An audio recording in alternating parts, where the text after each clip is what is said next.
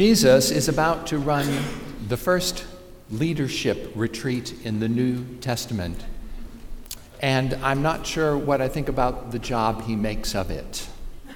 I spent this weekend with our new and continuing leaders and our facilitator, Marie Cyphers. We got to know each other a little better. We talked about our church, our dreams for our church, where we have been, where we are, where we're going. And there was a sense, I think, that there was a drawing together in mind and spirit about the direction in which we're headed. And so today, this is a Sunday we set aside every year in which we dedicate our new leadership to the task of leading us. And then I turn to today's gospel lesson, and what I read loosely is this. The disciples had all converged to meet with Jesus, to check in, and Jesus said, hey guys, we really need to get away. We really need to go somewhere and just recharge our batteries. Let's get in the boat. Let's go out to a deserted place. Let's be all by ourselves, and let's talk and plan for the future. So the disciples, they'd been out sharing all of this good news that the realm of God was intended for everyone and not just for some. And they returned to tell Jesus what they had done. And so Jesus takes them on a leadership retreat because they had no leisure time to eat, let alone get renewed. And you know, this is the only time in the Bible that the word leisure is used. I think that's significant. Jesus' response to the busyness was to get away to a deserted place. Now, maybe his plans for the first ever leadership retreat with the disciples started out like other retreats. There were flip charts, of course, on the boat. The disciples all had name tags for sure. Hello, my name is James the Lesser. Here, tag here. They broke into groups of two to state what they wanted to give and get from being a part of the ministry. Maybe Thomas confessed that he wanted to get more certainty and less doubt to Judas, who in turn told Thomas why he wanted to give to the group by being the one who carried the purse full of money all of the time. Who knows for certain? I think that Jesus was attempting to do the right thing, and it's something we should all consider, because I think in our frantic and crazy lives, we need some time away. Though as we keep reading, the retreat that they go on is short-lived. Nowhere that Jesus and the disciples went was without pressing crowds and the pressing needs. And that's also the word for us. Ministry never ends. We can take a retreat, we can take a break, but there's always the need facing us when we return. In this case, the people who need what Jesus and the disciples have see Jesus setting sail with the disciples just to get away from them for 5 minutes and go away on a boat to the other side. And what do? They run around to the other side of the lake where they can catch them pulling in. These people have no boundaries. But still, Jesus does not send them away. He has compassion for them, and he continues to teach. He continues to heal the sick. What about his needs? What about the time his own people need to stop and refill at the spiritual well? This brings up the ways, and we talked about them a little bit yesterday at our retreat, in which we look at our own expression of faith. What's more important? Is it grappling with the religious questions, or is it being moved by a deeply spiritual experience? Is it deep contemplation, or is it going out and working for peace and justice and equality? And the simple answer we discovered is yes. What good is our contemplation and our prayer if it never results in helping others? What good is the opening up of theological questions if it's not accompanied by the movement of the Spirit, where we really feel that movement among us as individuals and as a congregation as well? They all go hand in hand. The trick is to find the balance. And not a lot has changed in a couple thousand years. There's still more work to be done than there are hours in a day, and burnout and compassion fatigue and stress-related health issues are prominent among those who work in all of the helping professions and vocations. You know who you are. This week's gospel lesson provides a friendly reminder to all who lead and who serve and take on leadership roles in the church that if you want to be an effective disciple and a leader, then you have to be a good steward of your own life first. Think of the familiar instructions that the flight attendants review before takeoff. If the oxygen mask drops down, you better put it on your own face first before you can help anyone else.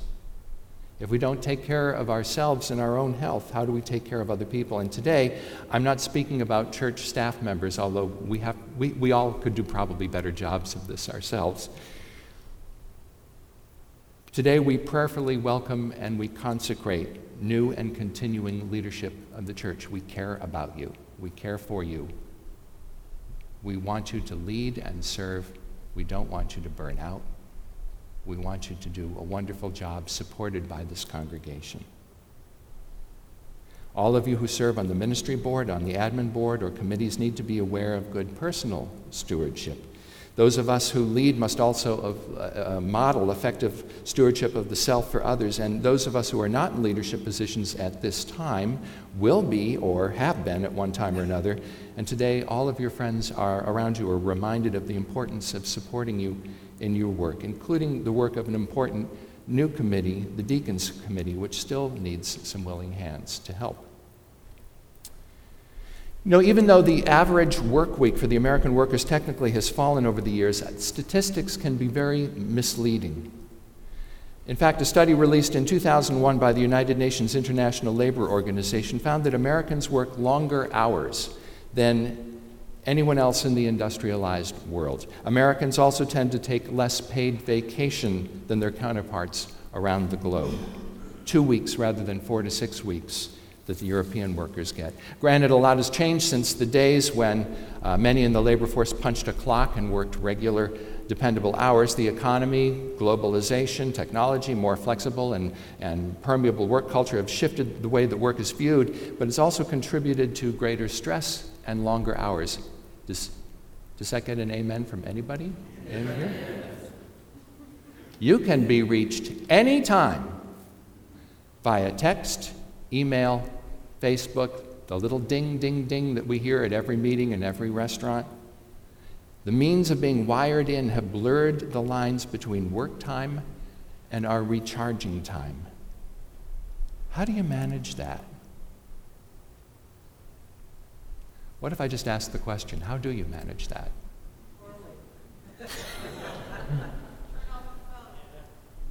Do you turn off the phone? Go to a restaurant and leave it in the car?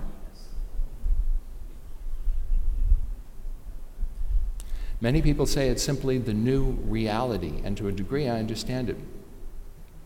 But is it okay to disconnect?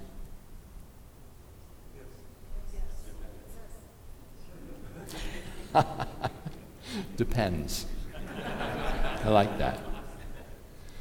The new reality means that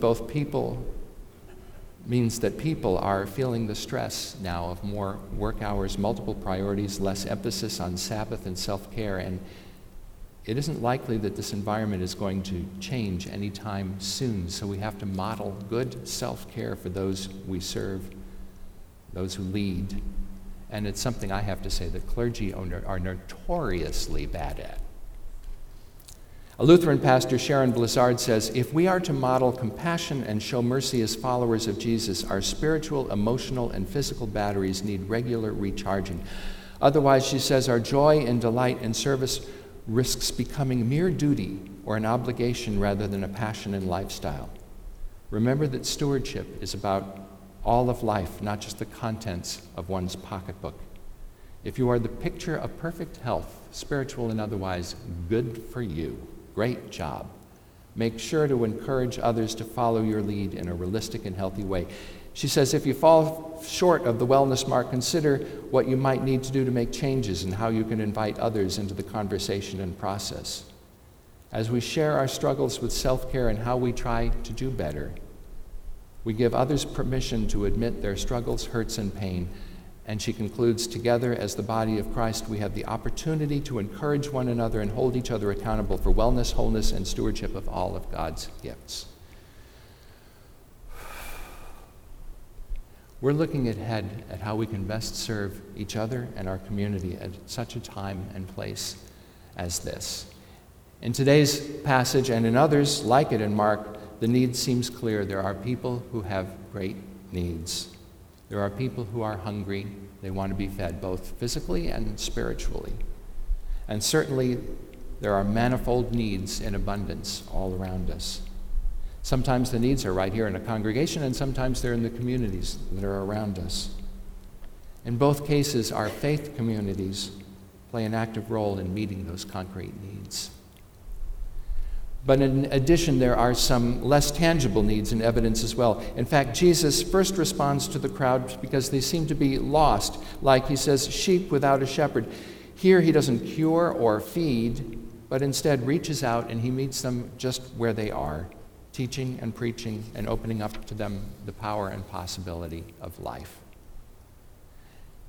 As you know from reading the rest of this week's passage from Mark's Gospel, the disciples never really got that respite. They never really got the weekend retreat with the leader, at least not on this particular occasion. There was work to be done. There were people to help. And sometimes our best laid plans for rest and exercise or health get derailed. And maybe it's the same way with us after all. Ours is a life of busyness that doesn't let up. Jesus does what we expect Jesus to do. We should expect no less, especially with the plans we have for our future and with you, our new leaders, arriving to help take us there. Let's just keep trying to feed ourselves as we feed others. Don't let the emotional, physical, spiritual well run dry. If it does, the body will suffer.